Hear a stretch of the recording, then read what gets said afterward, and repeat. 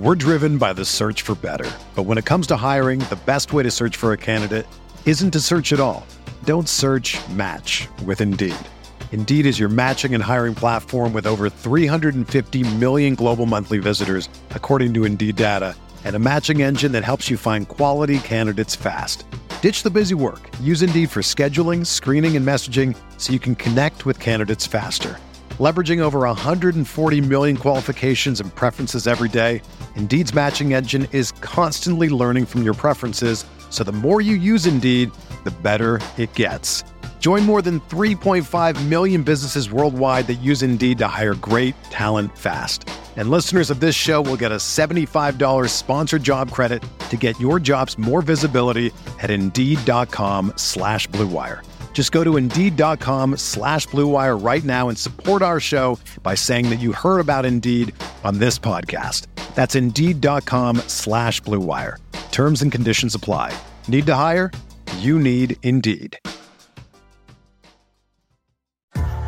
What's up, y'all? It's Drewski, and I've teamed up with Mountain Dew to produce a hilarious new basketball podcast called The Dew Zone with Drewski. Learn the backstories of your favorite ballers and celebrities like Jamal Murray. Did you have like a favorite team? Was it the Raptors at the time or no? Was the Raptors even started around that time? Come on, bro. I ain't that old, fam. You talking like I'm 50. Taylor Rooks, Asia Wilson, and many more. You won't want to miss this. Listen to The Dew Zone with Drewski on Apple Podcasts, Spotify, and wherever you listen to podcasts.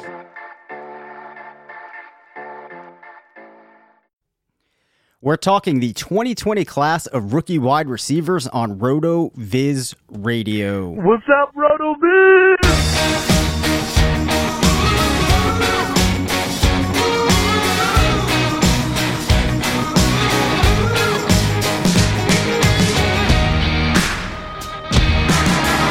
Welcome back to RotoViz Radio, brought to you this week by Blue Wire. I'm Dave Cabin, Senior Fantasy Analyst at RotoViz, joined by the Editor-in-Chief of Fantasy Labs, part of the Action Network, Matt Friedman. And we have a special guest this week. Sam Wallace joins us to talk about this phenomenal group of rookie wide receivers. If you read RotoViz this year, you're 100% familiar with Sam. He's published about 10,000 articles in 2020. He's a featured writer at RotoViz, super active on Twitter. Got to talk to him for the first time vocally last week, and I'm really looking forward to talking with him now. Sam, thanks for joining Matt and I on the show tonight. Yeah, thank you guys both so much for the opportunity. I don't think I've written quite that many articles. I might be getting close now after my first year with the site, but it's been a lot of fun, and I'm extremely humbled to still have the opportunity and really looking forward to chatting rookie wide receivers with you guys. Yeah, well, you know, I know that there's a couple of guys, such as T. Higgins, that I've seen you talk a lot about this year. And, I mean, it was a really, really exciting class to follow. And we're actually recording this during the national championship game. So I think that there might be some more fireworks coming from a couple of these young receivers that we'll probably be talking about at this time next year. But before we start talking about Justin Jefferson, T. Higgins, Chase Claypool, why don't you just run us through some of the things that you worked on in 2020, Sam, and then some of the projects that you're looking forward to getting to in 2021? Yeah, one of the really exciting things that I had the opportunity to do this season was one of the kind of later additions to the RotoViz website right before the 2020 season called The Blitz. And it was a piece of the site, for those who haven't seen it, that's where a lot of my work was housed over the season, really just designed to capture kind of a quick reaction to any recent news, recent updates. And I kind of treated it as that during the offseason. If there was kind of breaking news around a player, a transaction, a trade, a coaching blurb or something like that that might impact the perceived value of a player, it was fun to kind of just kind of shoot out a quick article, a reaction piece, getting my thoughts and trying to have an actionable takeaway for the reader. And I did several of those every week during the NFL season. Tried to do about 3 to 4 a week early on and kind of settled into that 3-ish article range over the course of the year. And then also had the opportunity to do the weekly buy low report, really looking at the strength of schedule app on the platform or on the website and trying to identify players with either promising or maybe more challenging upcoming schedules, primarily for redraft players if they're looking to stream different options or get in front of or get behind player values before they would change over the course of the couple of weeks. So yeah, that was my 2020 schedule. And for 2021, looking to this year, make a more intentional point to really highlight a lot of the tools on the website. Still kind of learning myself all the depth and the breadth of those tools and what they can offer, but wanting to center a lot of my articles on here's the tool, but then making some actionable takeaways from the research that it can provide. And I think bringing some really cool insights to the readers. Yeah, that's awesome. That all sounds good. It's funny about the tools, and like there are still things recently that I will say to myself, like, wait, like, is there a way for us to do this on the site? And I'm like, oh yeah, of course, it's in this tool. Or I'll have the screener open and I'm still finding like different things to do with the screener that I actually have not done before. So glad to hear that you'll be getting that into some of your work, because I think that there's a lot of value for that type of demonstration of the tools. Yep. I'm going to jump in and go off script per usual. Yep. Sam, I have a couple questions. One, sure. What tool is your favorite? And then two, what is something that you wish RotoViz did with some of their tools that they don't do yet?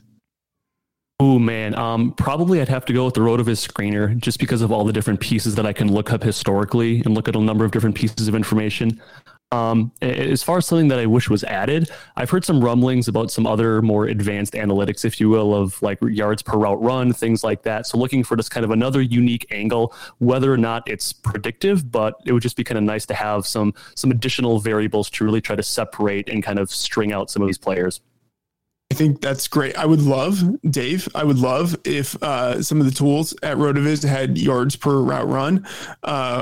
I would or maybe like yards per snap or something like that, but just to get as granular as possible with some of the things that we're looking at. Also, I think it would be cool if we had the option. I know we have this in the screener, but I don't think it's in any of the other tools to have the option of including postseason data. That's funny. We've talked about this a couple of times. That would be delicious. I don't use that word that often, so I really want you to know how I feel about the ability to include postseason data. It would be delicious. Delicious. I'm going to come back to you on that comment there quickly in a second, but I will say I can't make any promises about what we're going to have on the site in terms of getting more granular next year. But I will say that's something that I am very much interested in us acquiring and adding myself. So there's definitely a lot of hope that we can start to get to, some more granular information like that and kind of expand some of the types of stats that you'll be able to see in the tools. But that is, kind of a big can of worms to open. So, that's what I'll say for now. But I definitely hear you there. And then, sorry, Sam, that you're going to have to listen to this, because Matt and I have this conversation frequently about getting it posted. Please go ahead. Yeah.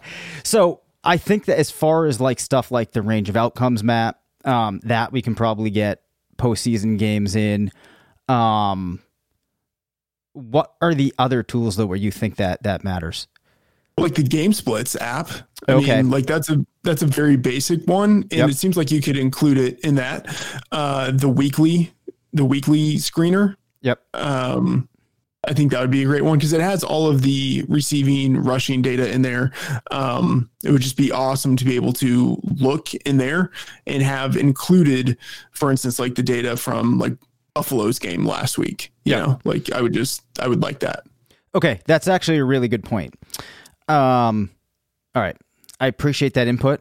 I would second Matt's point about the postseason data, and only because I had heard somebody mention a few days ago that we play fantasy football like weeks 1 through 16. Week 17 is obviously kind of a wash for fantasy, but we really start to see teams intent on usage of players when it's a win or go home situation. Yep, I love that. So like one, I think it's useful to think about what might happen for the upcoming season when you're making projections. I think it's useful for trying to create projections for the purposes of DFS. And then also there are people who are playing in postseason contest. And so they would potentially be able to want to see what the numbers look like in games where everything actually matters. Okay.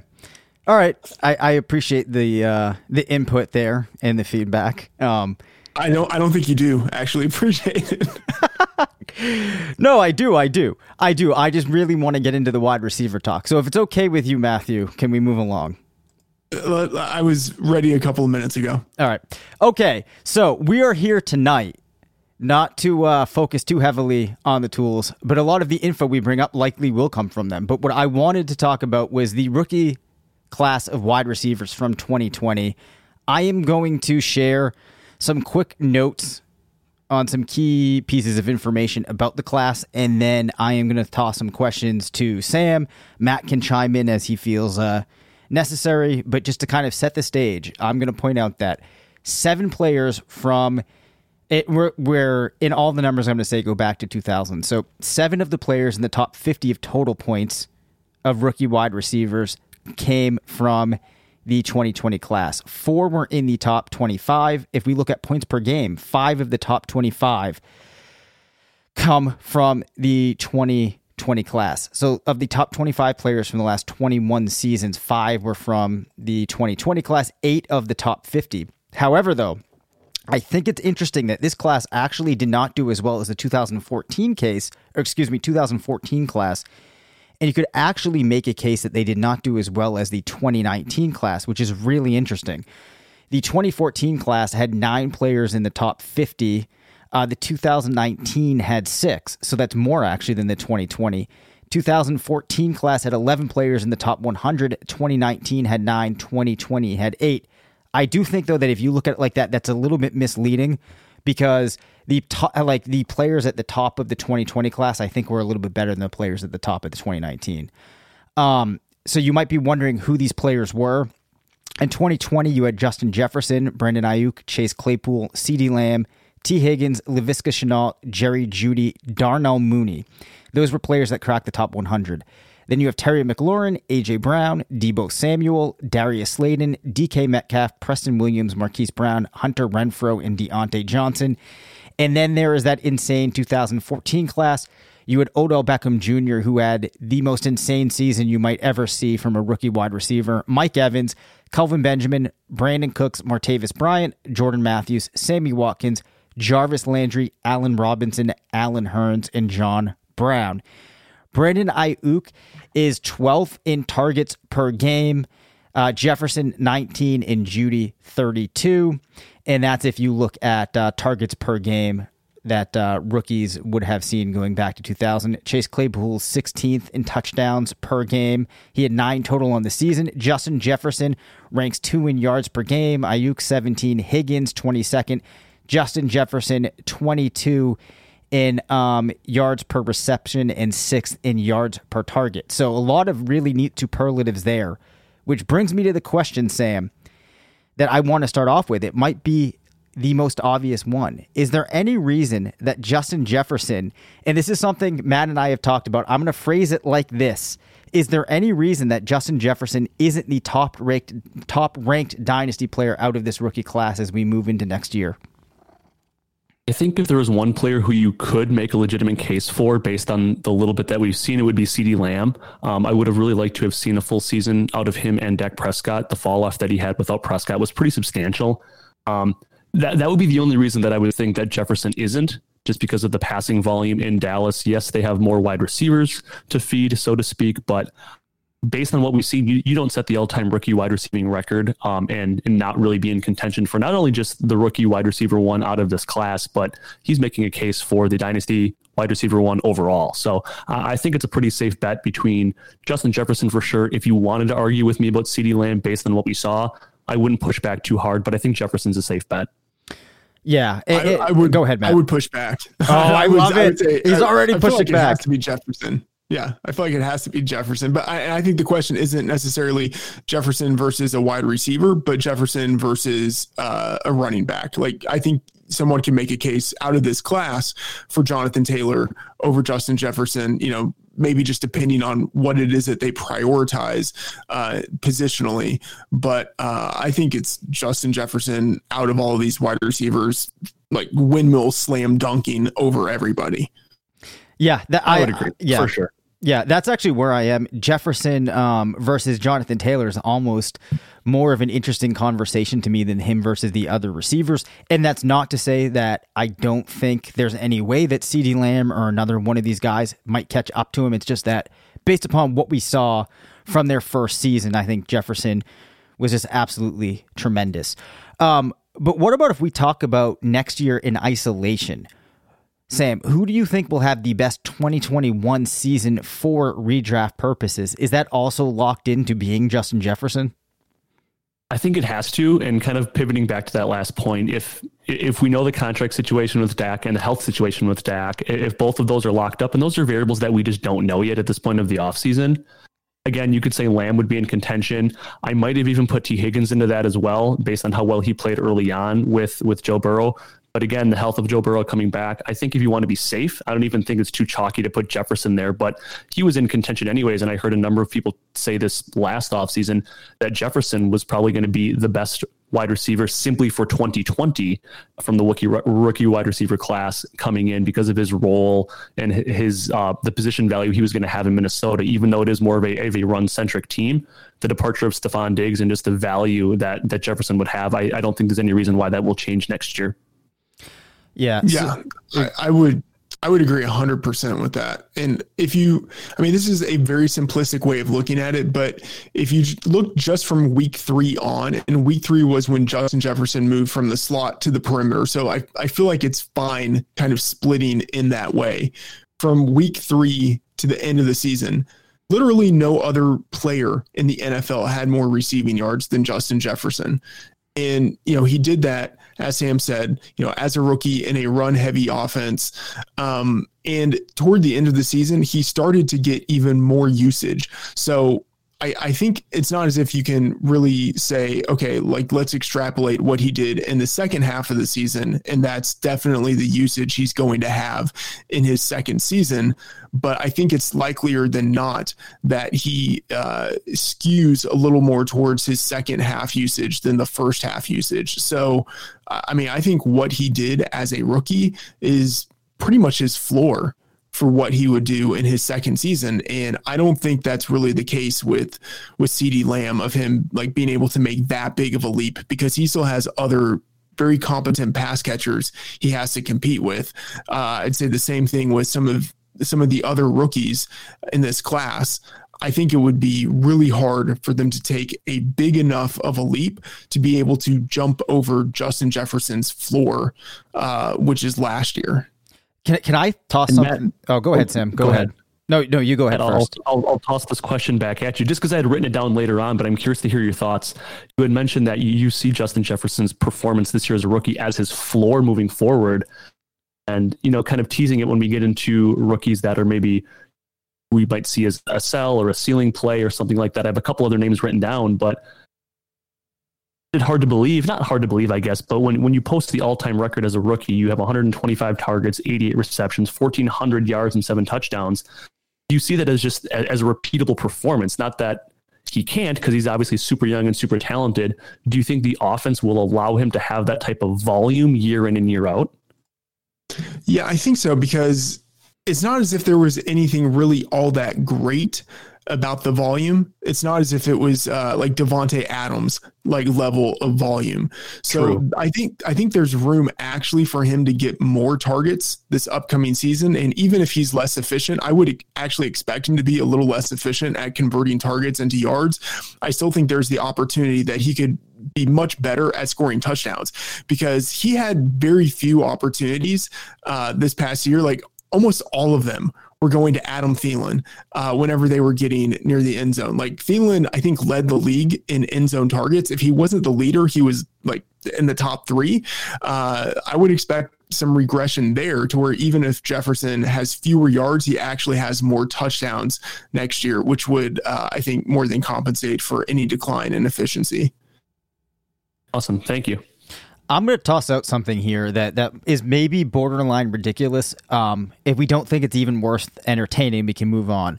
But what if Juju Smith-Schuster does not return to Pittsburgh, and the 19 targets that we saw in the game last night, we're not going to say 19 targets a game, but Claypool was seeing pretty significant usage, right? Juju saw a lot of usage. What if he leaves and then we actually see Claypool take another step forward, become more of a pig in that offense, get more looks scoring touchdowns, which he clearly is good at? Is there any chance that perhaps he could challenge somebody like Jefferson?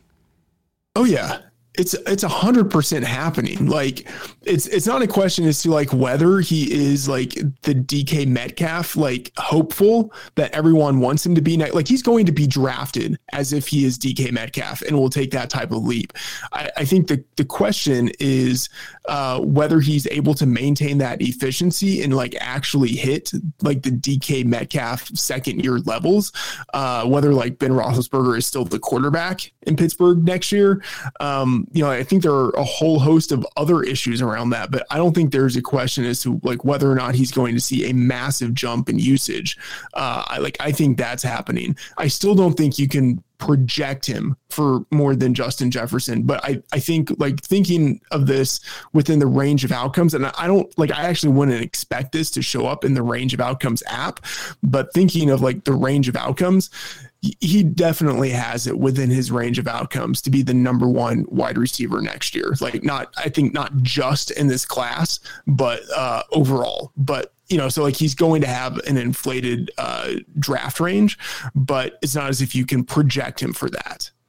Perfectly fair. And to pivot off of that last point, I think his value, like Matt said there at the end, I think he'll be drafted there, which I think says a lot about the fantasy community's perception of what he can do simply because of his athletic comp to DK Metcalf. And it's phenomenal just how he shows up as a top prospect in the Freak Score app. But if Roethlisberger isn't there or is, I think there's a lot of other questions like Matt had mentioned regarding that offense that it's going to be hard to project, but it also wouldn't shock me.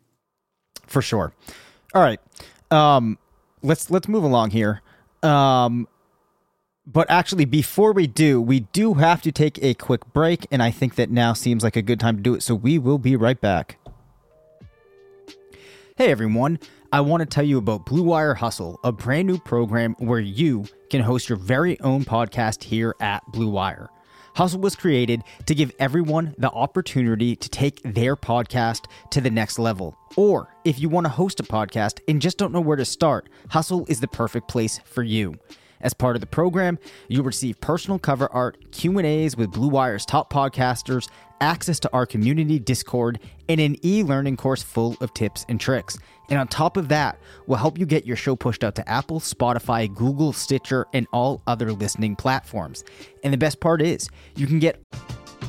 We're driven by the search for better. But when it comes to hiring, the best way to search for a candidate isn't to search at all. Don't search, match with Indeed. Indeed is your matching and hiring platform with over 350 million global monthly visitors, according to Indeed data, and a matching engine that helps you find quality candidates fast. Ditch the busy work. Use Indeed for scheduling, screening, and messaging so you can connect with candidates faster. Leveraging over 140 million qualifications and preferences every day, Indeed's matching engine is constantly learning from your preferences, so the more you use Indeed, the better it gets. Join more than 3.5 million businesses worldwide that use Indeed to hire great talent fast. And listeners of this show will get a $75 sponsored job credit to get your jobs more visibility at Indeed.com/Blue Wire. Just go to Indeed.com/Blue Wire right now and support our show by saying that you heard about Indeed on this podcast. That's Indeed.com/Blue Wire. Terms and conditions apply. Need to hire? You need Indeed. All of this for only $15 a month, the same rate as any other hosting site would charge you just for the initial setup. So whether you're starting from scratch or have an existing show that you want to grow, Hustle is an open door to leveling up your sports experience. Acceptance into the program is limited, so get your application in today. To apply, go to bwhustle.com/join. Check out the description box for this episode to find out more. But again, that's bwhustle.com/join. Look, no one's perfect. Even the best baseball players strike out with the bases loaded. The best golfers sometimes three-putt with the tournament on the line. So if you feel like you come up short in the bedroom sometimes, it's perfectly okay. But if it's bothering you, there are options.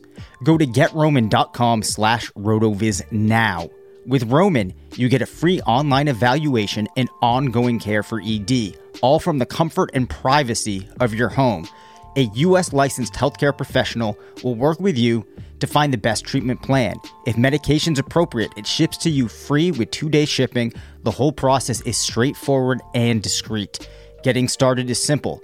Just go to GetRoman.com/RotoViz and complete an online visit. Take care of your ED without leaving home. Complete an online visit today to connect with a doctor and take care of it. Go to GetRoman.com/RotoViz now to get $15 off your first month. Look, there's a straightforward way to take care of your ED. GetRoman.com/RotoViz. Get started now to save $15 on your first month of treatment.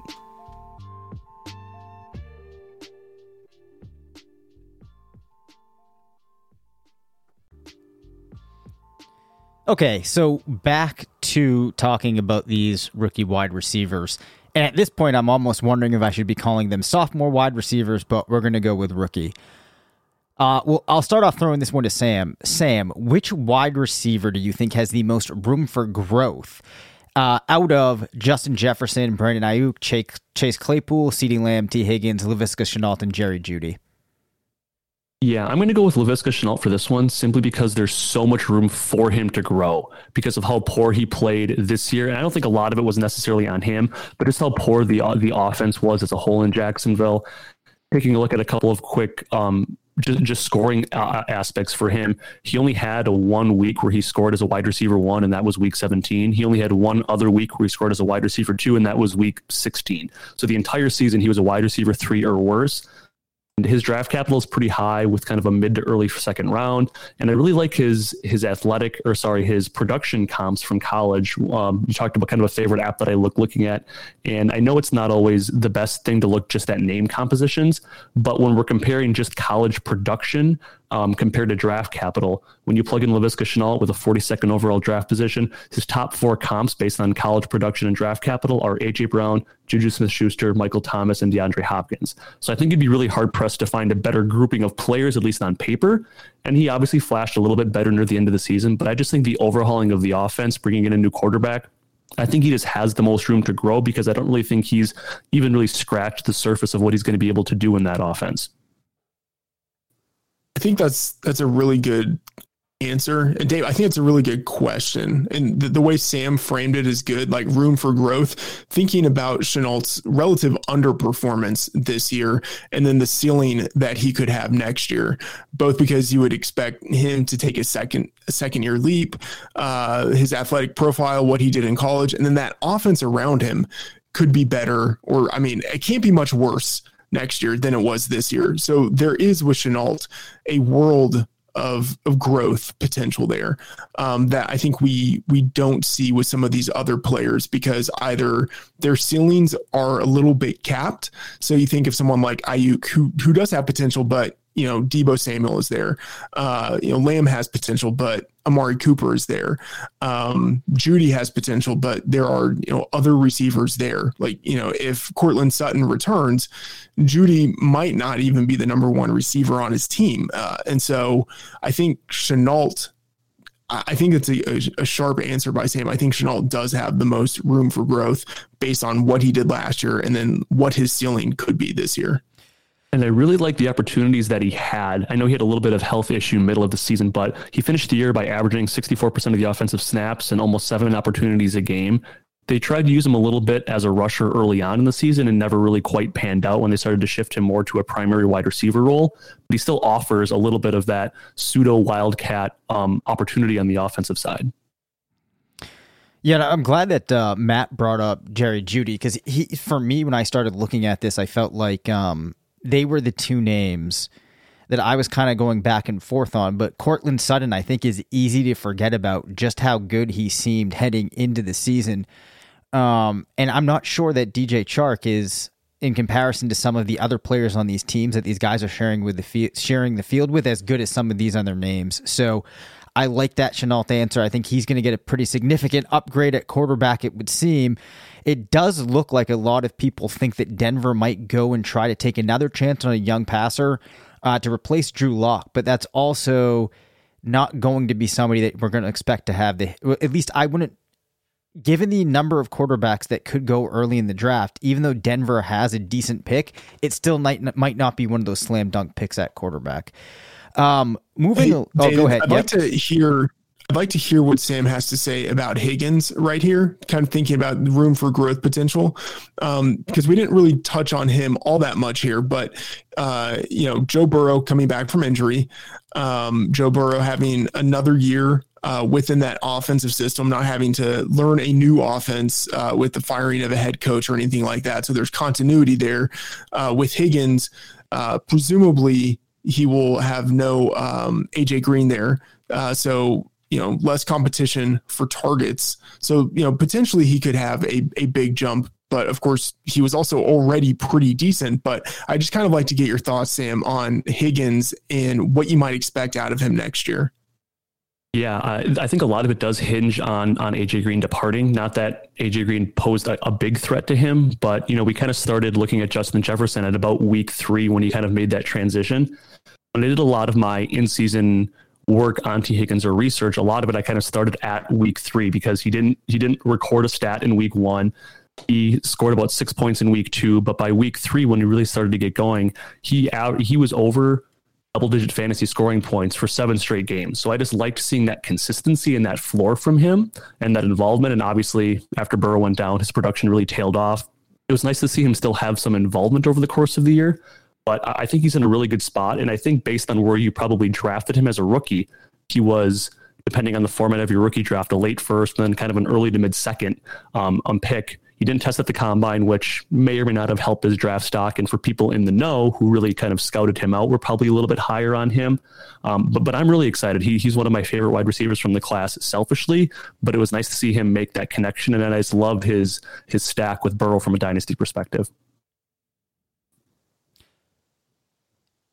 Yeah, I mean, I really like those notes there on T. Higgins. The other interesting thing is even if AJ Green is around, we might be at the point too where the team really says we have to stop going this guy's way so much. I mean, it was really just like empty targets when they were going to him. 1,405 air yards, finishes with 523 receiving yards, 5 yards per target. We had worried about when AJ Green would fall off, and I mean, I really think it happened this season. But let's move over to some players that we haven't touched upon yet, who I think you did not hear a lot about, but they showed some real encouraging signs throughout 2020. They managed to get involved as rookies, and these players are Darnell Mooney and Gabriel Davis. I want to know, Sam, between the two of those players, who are you more excited about? For me, this one was actually easier than I thought, and it's Darnell Mooney. I think he has less question marks in terms of who's going to be around him depth chart-wise. I see him really as the clear-cut wide receiver 2 for the Bears, and we'll see what happens to Allen Robinson in the offseason. But switching over to Gabriel Davis for a second, obviously Stephon Diggs is still there, and then we'll see what happens with both Cole Beasley and John Brown. I think he has a little bit more of a question mark around him. I'm not sure really if having a rushing quarterback will necessarily hinder him at all, but I like Mooney simply because when I looked at his targets, I was shocked. I didn't realize that he had been targeted 98 times this year. That number surprised me. I did not realize that he had that many targets, and I'm a little bit of a sucker for some of these kind of in-season narratives. I was reading an article. He bought himself a jugs machine early on in the year and was just really focusing on, and I'll admit that's not really a piece of analysis, but for me as a fan of the game, I love seeing that about young players who's really trying to work on intentionally, just upping their game. But for being a speed threat like that, it was nice to see him get some airtime from the commentators during the game yesterday or over the weekend. They're saying, Darnell Mooney's not here. He's really a good field stretcher. The target volume was encouraging, and for his sake, it would be nice to see if Mitch Trubisky stayed under center. I don't know if that'll be the case or not. I mean, the Bears offensively were significantly better on paper from a point scoring perspective with him. But yeah, between Mooney and Davis, I'll take Mooney, and my shameless plug is one of my recent pieces over on the website was on Mooney as well. So there's that. Sam, do you think out of Mooney or Davis that Mooney has the higher long-term upside? Or do you think it's maybe he has like a more secure path to immediate targets relative to Davis? I think that's a great question, and I would probably say Davis is probably a better bet long term, but it wouldn't shock me to see Mooney score more points over the next 2 seasons. Yeah. I mean, I could see that, especially because there's the uncertainty with Allen Robinson, where if Robinson goes, I mean, you have to assume that the Bears would still bring in a rookie wide receiver. They'd probably still sign a veteran, but I mean, there would be the potential that Mooney could be the number 1 receiver next year. But there's just something about Davis. He's so efficient at turning his targets into yards. He was a good player in college. He has good size. He's still just 21 years old. I don't know. Like I feel like I'm probably chasing like the dream of his upside a little bit versus Mooney. I do think that there's a clearer path to opportunities right away with Mooney, and we've seen that this year. But I don't know. I think I would probably prefer Davis and then like regret that decision a year later. It's probably not a bad take to be wrong on, though. I don't necessarily think that Robinson leaving would be good for Mooney. I don't think he profiles very well as a team's wide receiver 1. And I kind of felt the same way about Jeudy. That's jumping ahead a little bit, but I think Courtland Sutton coming back helps somebody like Jeudy. And I feel like Mooney profiles better as more of a field stretcher, not always as a possession receiver, but to see that volume, I think is super encouraging. Dave, do you have an opinion on Mooney versus Davis? Yeah, I do actually. I think if you would ask me this maybe around like week 8, I probably would have been Mooney, but I'm actually like pretty excited about Davis. A lot of that comes down to for him. I might be a sucker for that, stretch of touchdowns he put together, won every game between week 12 and week 14, and of course he scored in week 17. Was a pretty key player in the game over the weekend. What I like, though, is this Bills team looks like it should be good for a couple of seasons. I also like that he's playing with a guy like Diggs, and I just feel like that puts him in a situation where the downside isn't quite as bad, and I actually think it might give him more upside.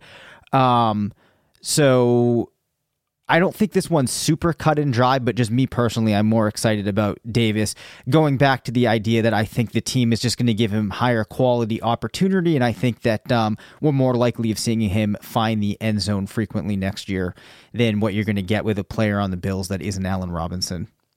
I mean, a player on the encouraging. Bears. Sorry, I was going to say, I think it's at least encouraging for the Bills that I think they play 4 wide receiver sets more than any other team in the league. And I don't think they really meant to do that entering the season, but Davis kind of forced it upon them where they realized, like, hey, let's get our 5 most talented guys on the field. And one of them is Davis. And that just means we go with 4 wide receivers more than we planned on it. Yep. And the running backs, I don't think either of them really did that much this year to make the Bills feel like they have to do more in the ground game. Now, who knows, though, if Cole Beasley keeps putting out fire tracks, perhaps he hangs up the cleats and just, just goes after his Grammy. All right. We can only wish. Yes. All right, though. So we've talked about players that we're excited about. How turned off of Henry Ruggs should people be, Sam? I was never really on Henry Ruggs. I never really got the hype. So he was kind of a big film versus, analytic discussion last year. It seemed like it always seems the Alabama receivers have that discussion. Three receptions in a game. Like, it just didn't happen. He just never got the usage. I don't think he's going to really be the number 1 pass catcher. Nelson Aguilar looked like a legitimate wide receiver 1 for stretches of the year, hitting almost 900 yards and 8 touchdowns. Darren Waller's going to get his. You toss in maybe some growth of some of the other young wide receivers. They involve the running backs in the passing game. I don't know. I mean, his draft capital is probably going to allow him multiple opportunities to perform. But for someone who didn't really buy him anywhere, was never really all that interested, I never really got it. So I'm pretty off on him. I suppose anyone's a value at some point. So if I can get him for something fairly cheap, I'll take a shot. Outside of a best ball league, I'm probably out entirely. Matt, I would. Yeah, I mean, I'd say like I was the donkey who's interested in Henry Ruggs. It's a very un-Rotovizy type of take, I think, to be super interested in Henry Ruggs. But I feel like he had so many of the other things that like Rotovizians want, except for the production. or except for let me rephrase that, like the volume of production. He never had that breakout season, but he was a 5-star recruit. He did have the athleticism. He was 21 years old. He was an early declarant.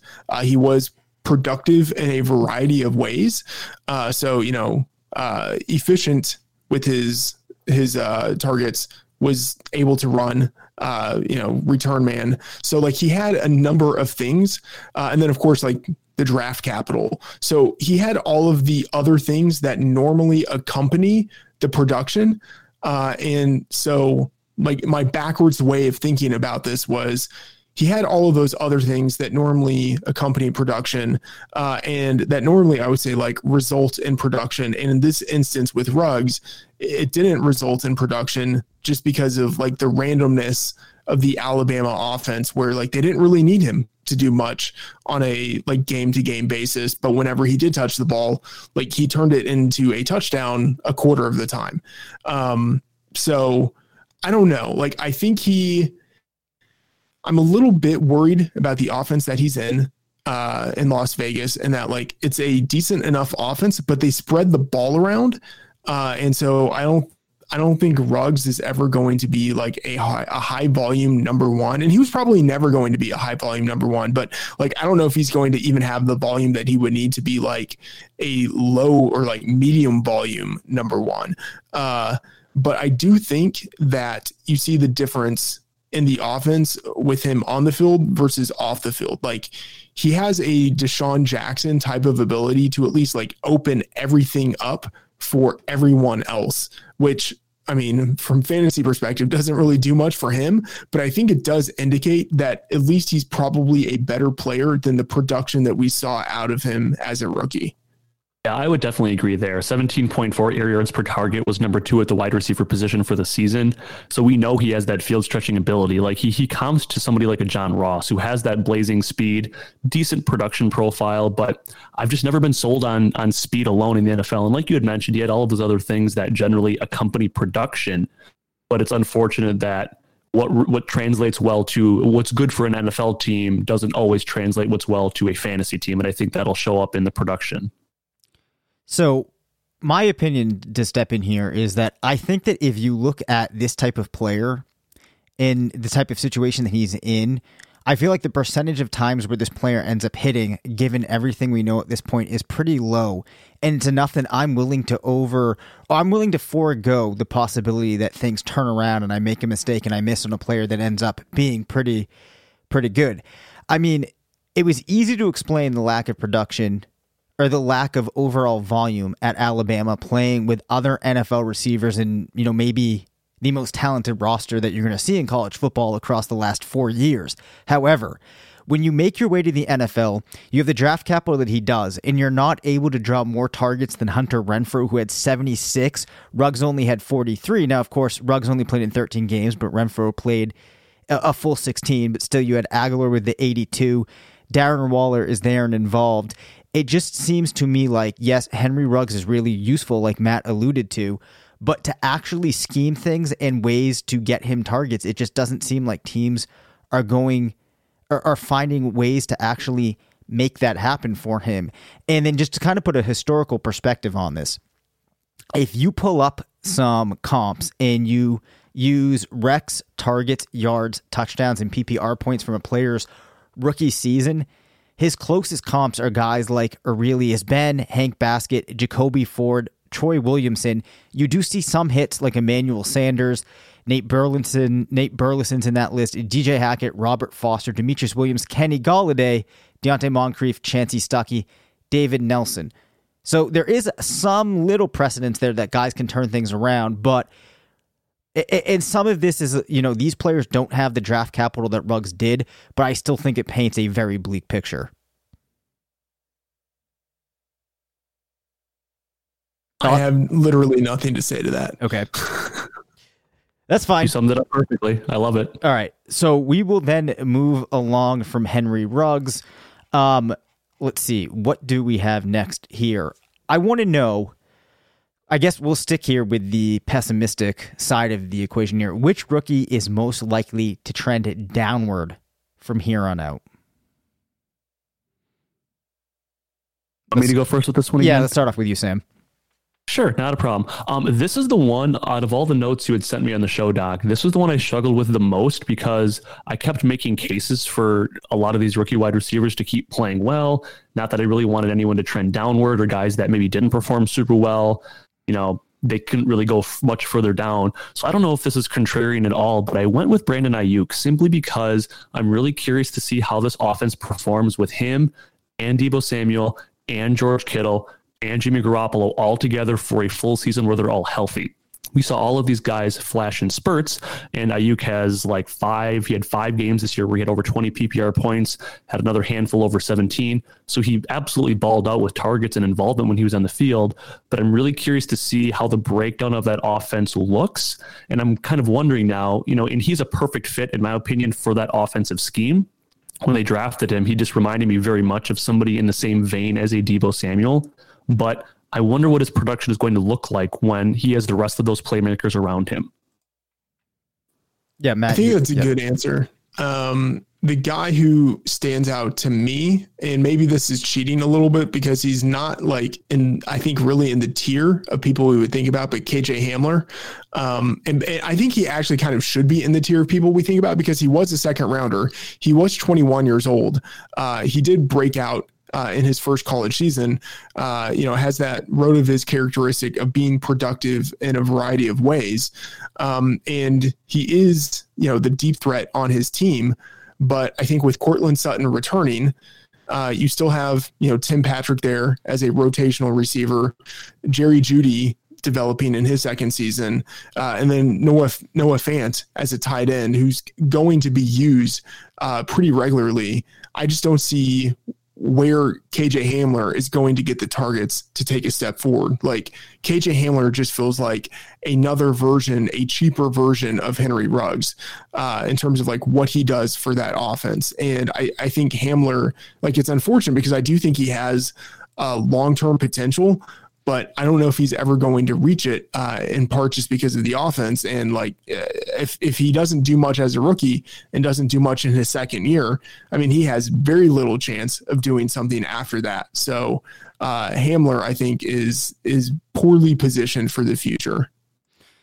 Let me throw out one here, which this is going to be kind of ridiculous because after what I said we could do with this player prior, making a case for him to be the player that actually overtakes Justin Jefferson next year, I think you could also make a case. What if it's Chase Claypool who trends downward the most from here? Because he got himself up so high, well beyond what I would say would be people's expectations. But really, when you look at the season, that 42.6 point performance against the Eagles in week 5 really changes the entire trajectory or stratosphere of his season, I think, in the way that we might look at it. Now, of course, he did play in this offense where there's a lot of other players that you could look at, but I also think that there's reasons that you can point to, or there's things that could be troubling, right? He did see a lot of targets that traveled more than 15 yards. But for example, on the right side of the field, he only caught 5 of the 23 targets aimed his way, converted that into 143 yards. On the left side of the field, just 3 out of 10, did convert that into 161. But what I'm building up to here is, yes, he did get the volume, did manage to get a lot of touchdowns, but it might not be as stellar as we would seem. And I would say that this is overall a season for him where things probably went pretty well in the terms or in the luck department perhaps, or the variance department. I think that it's very possible this could be the type of season for a player where they end up actually having their I don't know if it's necessarily the most efficient or their best season of their career, but just kind of outplaying expectations, maybe even not from a fantasy point expectation perspective enough. But I think that if I'm looking at these top tier players and I'm looking for the one that perhaps most outplayed what my view of their actual talent could be, it might be Claypool. I understand he's a really, really good athlete, but what we saw from him in the NFL almost felt to me like he was overreaching what he did in college in terms of actual production. Sam, do you have thoughts on that? I think that's a great point, and to your point, Dave, I think, when we talk about what player is likely to trend downward, I think in terms of perceived value, Claypool's probably going to be in that vein as well, because it's really buoyed by that 42-point performance. He never broke into the wide receiver 1 category again the rest of the season, and had a stretch of games from week 12 to week 16 where he only topped 10 PPR points one time. Yep. So like you said, the variance kind of both helped him in a way, but also really reared its head a number of times. The passing volume on that offense was obviously super, super helpful. You want to look at wide receivers of this rookie class who maybe have the most amount of question marks heading into the offseason. His situation probably is going to be one of the ones near the top in terms of question marks that have to be addressed. Does Juju Smith-Schuster stay or not? Same thing with Ben Roethlisberger. Yep. So I can definitely make a case for him at least trending downward in value. Yeah, exactly. And the Roethlisberger piece was one of the pieces that that was one of the main parts of my thesis, and I forgot to mention it because it does raise questions about what the identity of that offense looks like. And then, like you said, if you're trying to just look at the total amount of question marks there, you're probably going to have more with Claypool than you would with these other guys. Now, some of that's just me making that case. Do I think that we're going to see him fall off tremendously from where he was at this year? No, I don't really think so. But, when we're talking about a class that had as many good players as it did, and I have to flag a name, I'm a little bit more concerned about him in comparison to other players. Friedman, you have any thoughts on that, or should we move along? No, I think that's fine. Although I would say I'm not really all that concerned about him playing like just on one side of the field and stuff like that. Like that's very classic, like DK Metcalf, and he can start to become a better player. And actually, I'm going to disagree with Sam a little bit in that I don't think people are going to remember the negative weeks that Claypool had. I think there's going to be delusion based on all of the positive weeks that he had where he blew up for, 100 yards and or, multiple touchdowns. I think that is what's going to carry his draft hype for 2021. So I can see how he easily underperforms that.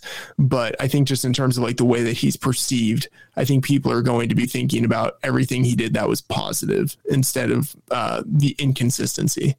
For sure. He might be a player, depending on where his ADP ends up later this offseason, that I'm just willing to be wrong on, where I probably wouldn't feel comfortable drafting him because of that situation. Yeah, he I think will be like a total swing for the fences type of pick. For sure. I'm going to skip the question about who is closest to their ceiling because I think that we've covered that in some capacity. So, Sam, who is a breakout player that might not be on people's radar just yet? Yeah, I already kind of hit on him, and it's going to be Darnell Mooney simply because of the reasons I listed above. Just a quick recap, almost hit 100 targets as a rookie, has that speed capability, has a definitive wide receiver 2 role locked in at minimum with upside for more. I know there's questionable quarterback play, but just the volume and the athleticism for me, I think he's cheap enough still right now, and the fact that he didn't play in the playoffs is going to help keep his value relatively subdued. And the playoff value spike is very real. There's just these massive swings in perception of player value, good or bad, once playoff comes, because that's the only football we have. But he would be a guy I would be targeting as someone who's probably off most people's radars based on his rookie season, who I think could take a big step forward. Yeah, I really like that answer too. You make two good points. The first being that we're not seeing him in the playoffs. And then I think also, like you said, he's in Chicago. There's questions about the quarterback play. I don't think people are going to be sold that Chicago is going to have a great offense.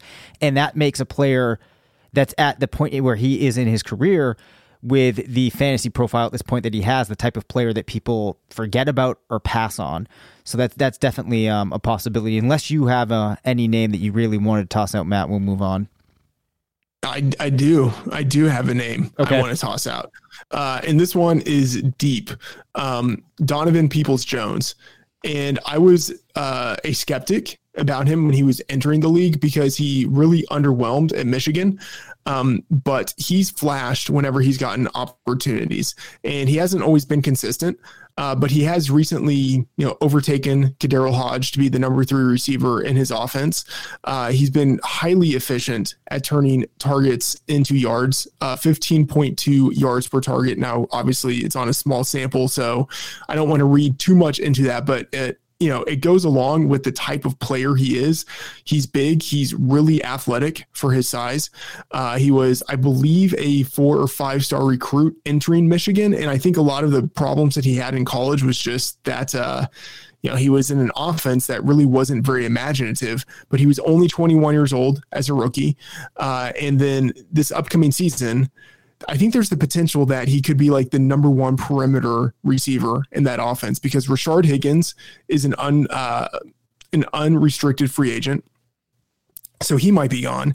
And there's the possibility that Odell Beckham Jr.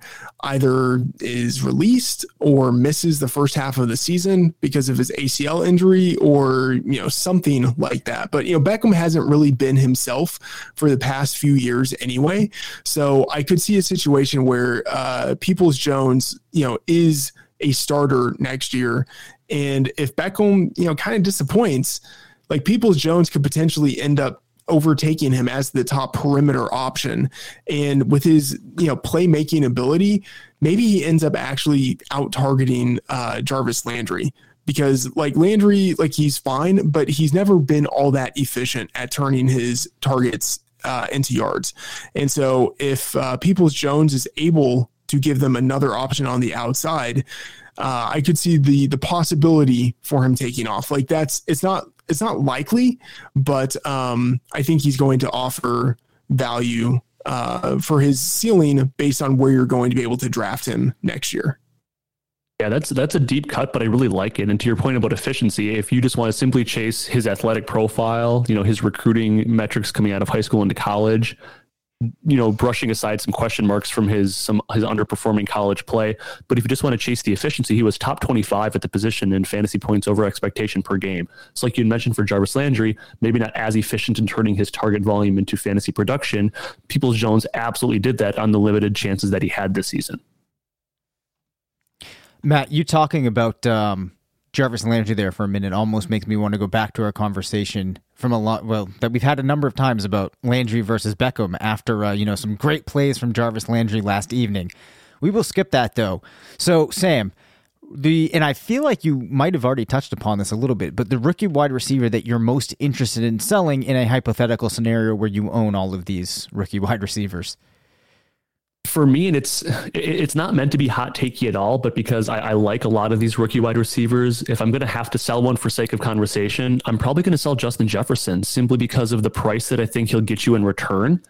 Because for me, I really feel like you could pivot off of Jefferson and get somebody like T. Higgins plus, and whatever that plus ends up being, that would probably be the difference maker, because wide receiver is such a replaceable position that if I can turn that T. Higgins, who I'm super high on, plus draft capital, plus a depth player, whatever, if I can maneuver it in that situation, I think I would have a hard time turning down that trade, simply because you finish as the wide receiver 6 as a rookie, set the rookie receiving record. We hashed all that out already. I'm still not sold that he's going to really take another big step forward. And like Matt had mentioned earlier, we can talk about the target volume going up for sure. I think that's a definite probability, and maybe he regresses in the yards, ups his touchdowns. I still think your net gain for Jefferson is going to be about where it is, but simply because his value, his perceived value and actual value is so high that if somebody, you get a Vikings fan, whoever, who's willing to back up the truck for Jefferson, if I can get a decent haul back and keep within a relative or similar tier talent-wise or production-wise for wide receiver, I'll probably make that move. I think that's a good answer. I can definitely see it. Jefferson popped in my mind as a potential answer there. 2 guys I would look to trade, Jalen Reagor, because I'm not going to believe it. I'm going to just be pessimistic and hope that, if I'm selling him, hope that I'm selling him relatively high, while he still has some value and people think, okay, well, it was a rookie, tough circumstances. He bounces back in his second year. I would just bet against that and trade him if I can. And this one might be a little bit hot takey, but I think I would trade CeeDee Lamb. It's not to say that he wasn't impressive as a rookie, because he was, but I don't know. I think his value in the market is really high and probably higher than his intrinsic value, given that he still has to compete with other wide receivers. We don't know exactly what's going to happen with Dak. I mean, I'm assuming Dak is going to come back, but what if he's not quite the same player he was before?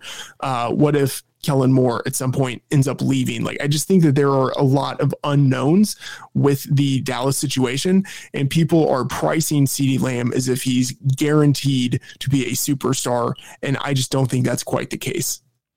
I really like the Jalen Reagor take a lot. And I think he's a great player that you will want to avoid sunk cost fallacy with, because of the draft capital he had coming in, the hype coming in, the excuses that we made for his inept quarterback play in college. And he just simply didn't perform very well as a rookie. And obviously some injury played into that, maybe some poor quarterback play.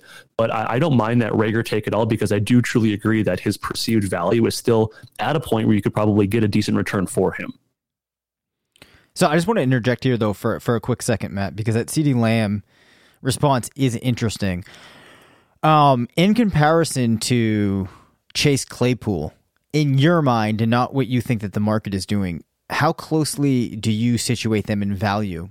Like, how much is separating them and who's on top? I prefer Claypool. I think the market probably prefers CeeDee Lamb. Yep. But how much distance do you have between the two? Not massive distance, but I mean, I guess I would say it's close, but I clearly prefer Claypool. Wow. Okay. He's down on the hometown receiver. Wide receiver that you're most interested in buying. Let's start off with Sam. Sure. Probably either a T. Higgins or a Jerry Jeudy. I talked a little bit about T. Higgins already, but kind of switching over to Jerry Jeudy, and I know we're kind of wrapping up with him here in a minute, but his target volume was great, 113 targets. Catch percentage was obviously just horrific. I think you can kind of point that two different directions. Poor quarterback play for sure, but he had his own issues with drops, some of the things he had on the field. It almost looked like he was trying a little bit too hard in certain instances. I think the return of Courtland Sutton will help him. I think Judy's probably a little bit more suited with his skill set at the NFL level to be more of a wide receiver too in a complementary role. I would like to see him operate more underneath and see Sutton as more of the downfield threat. And like a lot of these other rookie wide receivers, just taking that second year step with a hopefully relatively normal and full offseason. I think you can kind of make that blanket statement for a lot of them. But if somebody's really down on Jeudy or Higgins because of poor quarterback play, those are guys I'm definitely interested in buying long-term.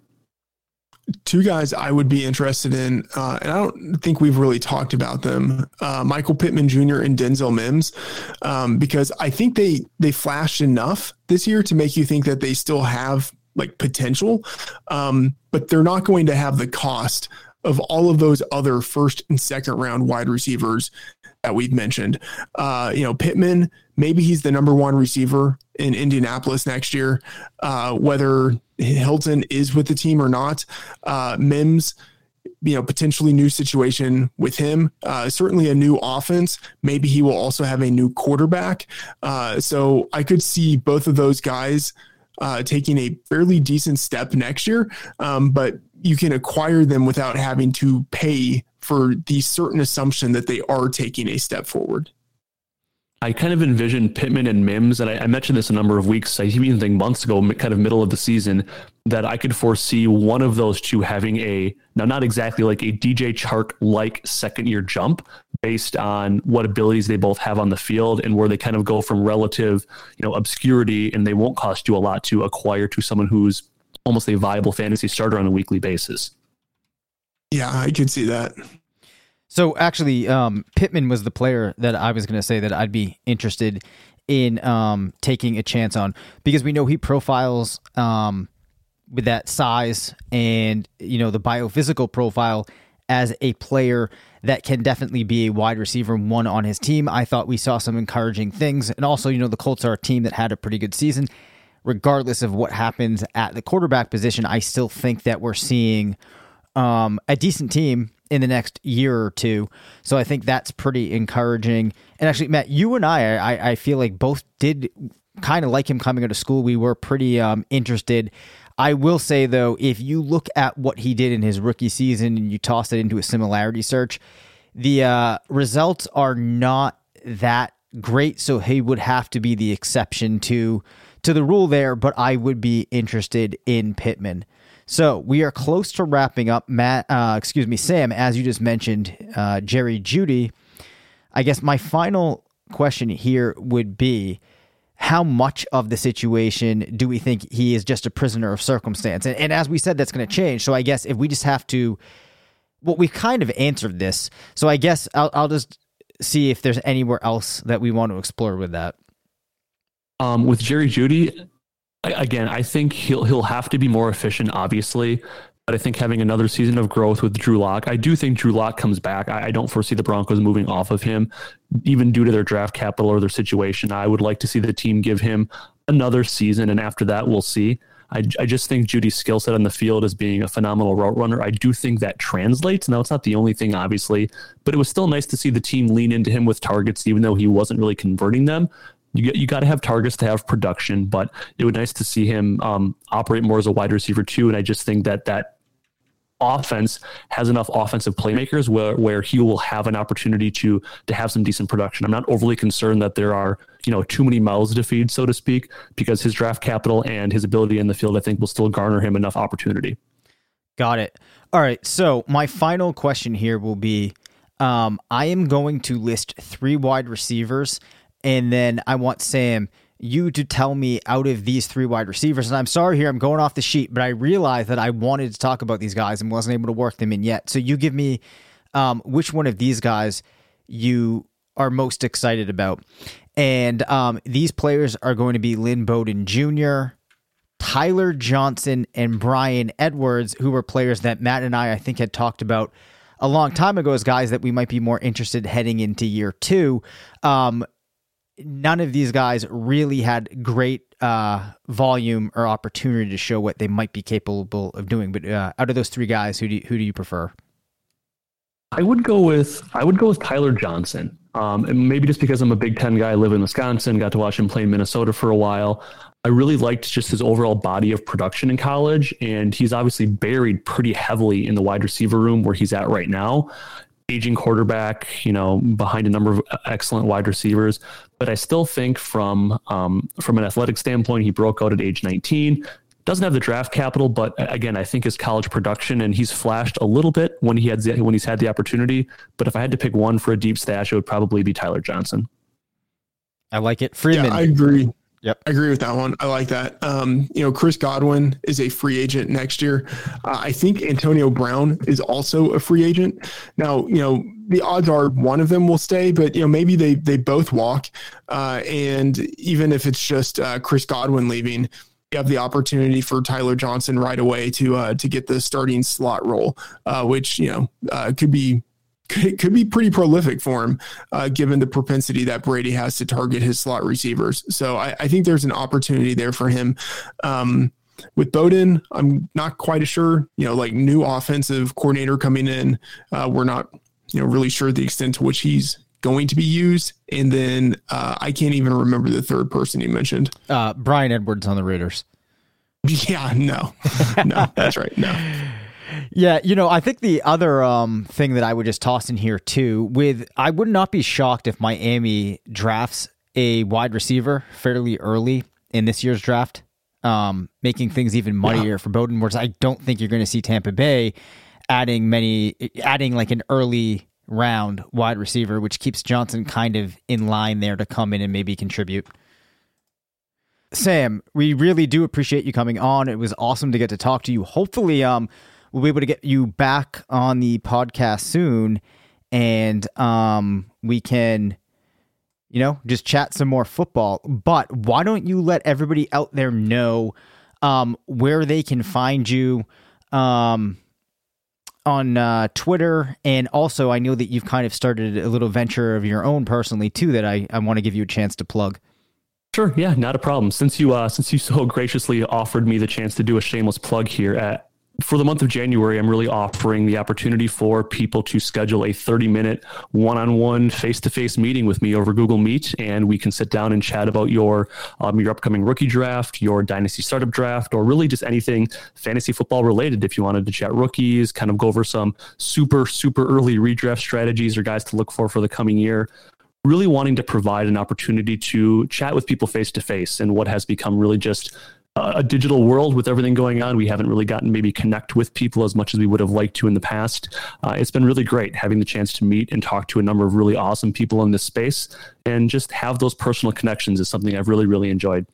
Awesome. So we'll just float it out there one more time. So if somebody wanted to connect with you to do that, where would be the best channel for them to contact you? Yeah, over on Twitter at @swallace_FF, and it's currently my pinned tweet, and it'll be right there at the top of my profile through the end of the month of January. Awesome.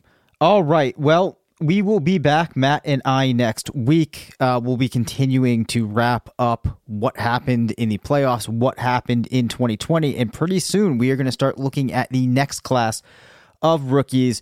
But that does it for this episode. You can reach us at rotovizradio@gmail.com. Follow us on Twitter at DaveCabinFF and at MattFTheOracle. Thanks to Blue Wire for sponsoring the show. Make sure to rate, review, and subscribe. And as always, remember, it's not a fantasy if you believe it.